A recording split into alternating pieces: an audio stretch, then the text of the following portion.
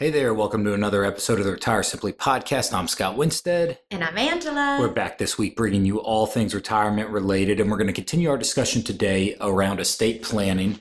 We've spent the last few episodes, Angela, talking about critical things that you need in your estate plan. Do you need a trust? Do you not need a trust? That sort of thing.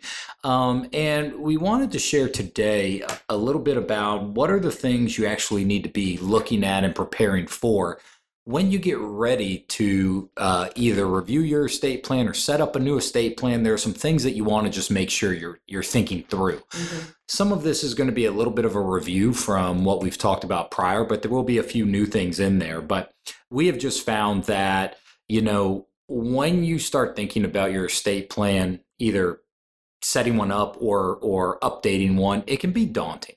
Well, yes, it can be daunting. And for a lot of people, it's kind of scary. Yeah. So we just want to give you the steps that are going to be easy for you to take, or at least you know exactly what they are. Just keep marching forward down that path to get things set up. Yeah, I guess to be said another way, make it simple. Yeah, right? Which is what we're all about. So there are some things that we want to chat with you today about in terms of that. I would say, when you're thinking about setting up a basic estate plan, the first thing you really want to do is do what we call taking inventory. So, really thinking about all the things that you have. And we like to break down this inventory list into really two subcategories, right? So you would have what we call tangible assets, or, things you can touch, feel, and own, versus intangible assets. So tangible assets in your estate would be something like your house.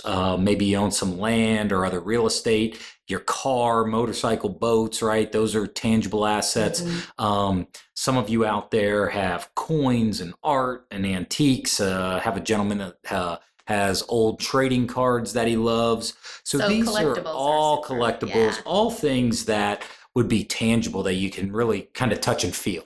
So you want to take an inventory of those, but you also want to take an inventory of your intangible assets. So that would be something like your checking and savings accounts, maybe CDs at the bank, stocks, bonds, mutual funds, life insurance policies, health savings account, any other retirement accounts.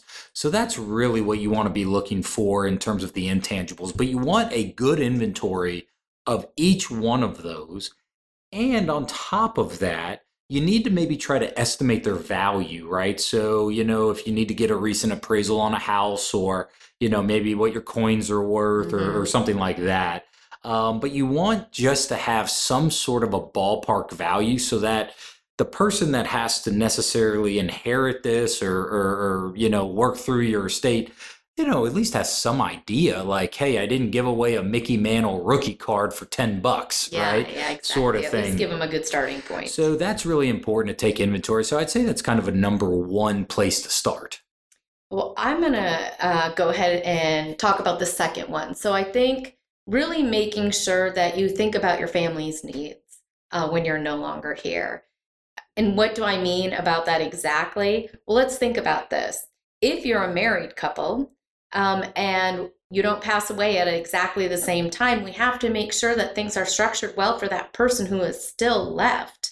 And so we would like to make sure that they can maintain their lifestyle. A lot of times that question is answered by life insurance.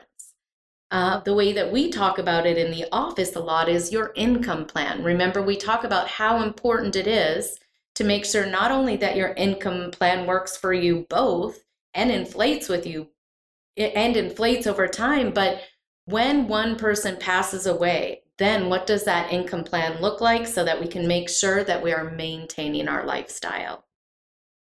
The third thing I think that is really important is to establish your directives. And this is what I mean.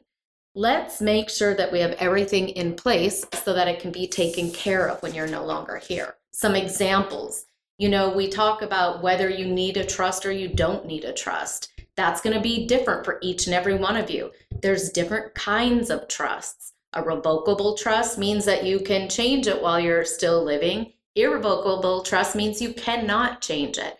But the primary thing and reason that people get trust is really twofold. Number one, they want to dictate exactly how their assets move when they're no longer here, how they pass, and also to avoid probate, because we all know that probate can be a pain. And so that is lots of times where people will set up those trusts.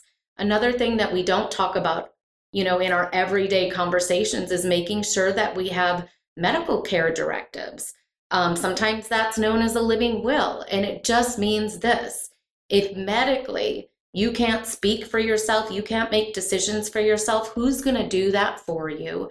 And what do you want them to do? So that's on your medical and well-being. Now let's talk about if you're not able to make financial decisions. You're going to want a durable financial power of attorney so that if you're incapacitated and you're not able to take care of things, there's someone in place to take care of all of those bills and everything that you need to be taken care of while you're moving through whatever it is that you're moving through. Hey there. So listen, Angela and I love being local DFW retirement professionals, and we help so many families in the area. There's a lot of ways that we can help you with your retirement. We can perform a stress test on your current investments. Basically, what that lets you know is how aggressive or conservative or how risky you're wanting to be versus what you actually are doing. We can also schedule a one-on-one consultation with one of us if you just have a one-off question that you'd love to ask us. And you're always welcome to come to one of our live financial workshops, our live events. So go to compassretirement.com and just click on schedule a visit to choose what you need from us. If you're looking for a firm that will bend over backwards to help you, you've come to the right spot. Yeah, very well said, Angela. Again, I think those main, documents that everybody needs in their estate plan is really, really important.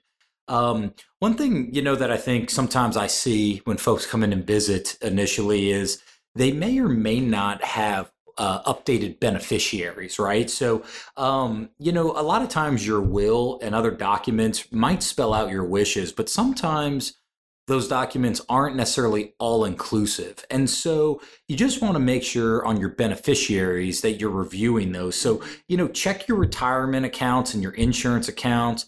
Make sure that you've got the beneficiaries designated on there. Sometimes those beneficiary designations can actually outweigh what's in your will. So you want to be mindful of that. They really just make sure that the right people get your stuff. Yes. Again, I've seen it happen several times where, a spouse got divorced and then they get remarried and they still have their ex-spouse listed as a beneficiary on an old retirement account or something like that. And let me tell you, that's a really uncomfortable thing for the current spouse to have to go through if you pass away. Now, you're not going to be here necessarily to have that uncomfortable conversation. However, I also know that it's probably not your wishes. Yes. So you just want to make sure that that's updated. The other thing I would say is don't leave beneficiary sections blank. If you leave beneficiary sections blank, you're basically leaving it up to the state for the account to go through probate, and the state's really going to decide who gets that property. So I would say if 1A is having the wrong person listed, 1B is just having it blank, right? So those are two big mistakes you want to avoid. Lastly, if you're married, it's nice to sometimes think about and then spell out what we call a contingent beneficiary. So for example, Angela and I are married and, Angela is my primary beneficiary on, let's say, the 401k plan I have at work. Well, if Angela and I are on a vacation and something happens to both of us, who then gets that 401k? That's called a contingent beneficiary. So you want to think about that as well as who would be the backup person if your primary beneficiary passes away that you'd want that money or that account to go to. We talked about on our last episode, making sure that these documents are always updated for the state you're living in. Very important. Every state has different rules around how they probate a will and all of that. So you want to make sure that that is updated. The last thing I'll say is, evaluate, do you think you need professional help in setting this up or not? Okay. Some people, hey, it's pretty simple, right? I've got a couple of IRAs, I got my house, maybe a car or two, and that's really it. maybe you don't need to go sit in front of an attorney for a couple $1,000 and, have them walk you through this. For others of you out there, hey, you've got 10 rental homes and out-of-state properties and, own a business and all that. It's probably worth getting some professional advice around that. And also, if you're very specific in how you want your assets to pass on, like I'd like them to get this at this time, or or they have to do this. That is all going to be with that trust. Very well said. And, out of the 5 main things that we help people plan around, protecting your legacy and estate planning is one of those things. The last thing I'll say is, just like your retirement plan, right, your income plan or our tax plan, just like those things have to be updated because laws change and markets change and, all of that. Well, the same is true for your estate plan. So, just because you set something up when the kids were 3 and 5 and now they're 30 and, 32, you need to update this, especially as your life changes. So an estate plan is a living, breathing thing, just like your overall retirement plan is as well. So if you have questions on this or how you go about setting it up, feel free to give the office a call. We'd love to help you take a look at it. That number is 817-328-6152. That's 817-328-6152. We look forward to being back with you next week. In the meantime, have a wonderful, wonderful week, and we'll talk to you then. Bye-bye. Bye-bye. This has been another week of Retire Simply. Thanks for listening. And remember, anyone can save money, and just as easily, anyone can run out of money. But it takes skill and a plan to take what you've saved and not run out. If you want to listen to more episodes or learn more about Compass Retirement, go to compassretirement.com. That's Compass with 2 S's, retirement.com. If you enjoyed today's episode, don't forget to tell a friend. They're probably a lot like you and would enjoy it too.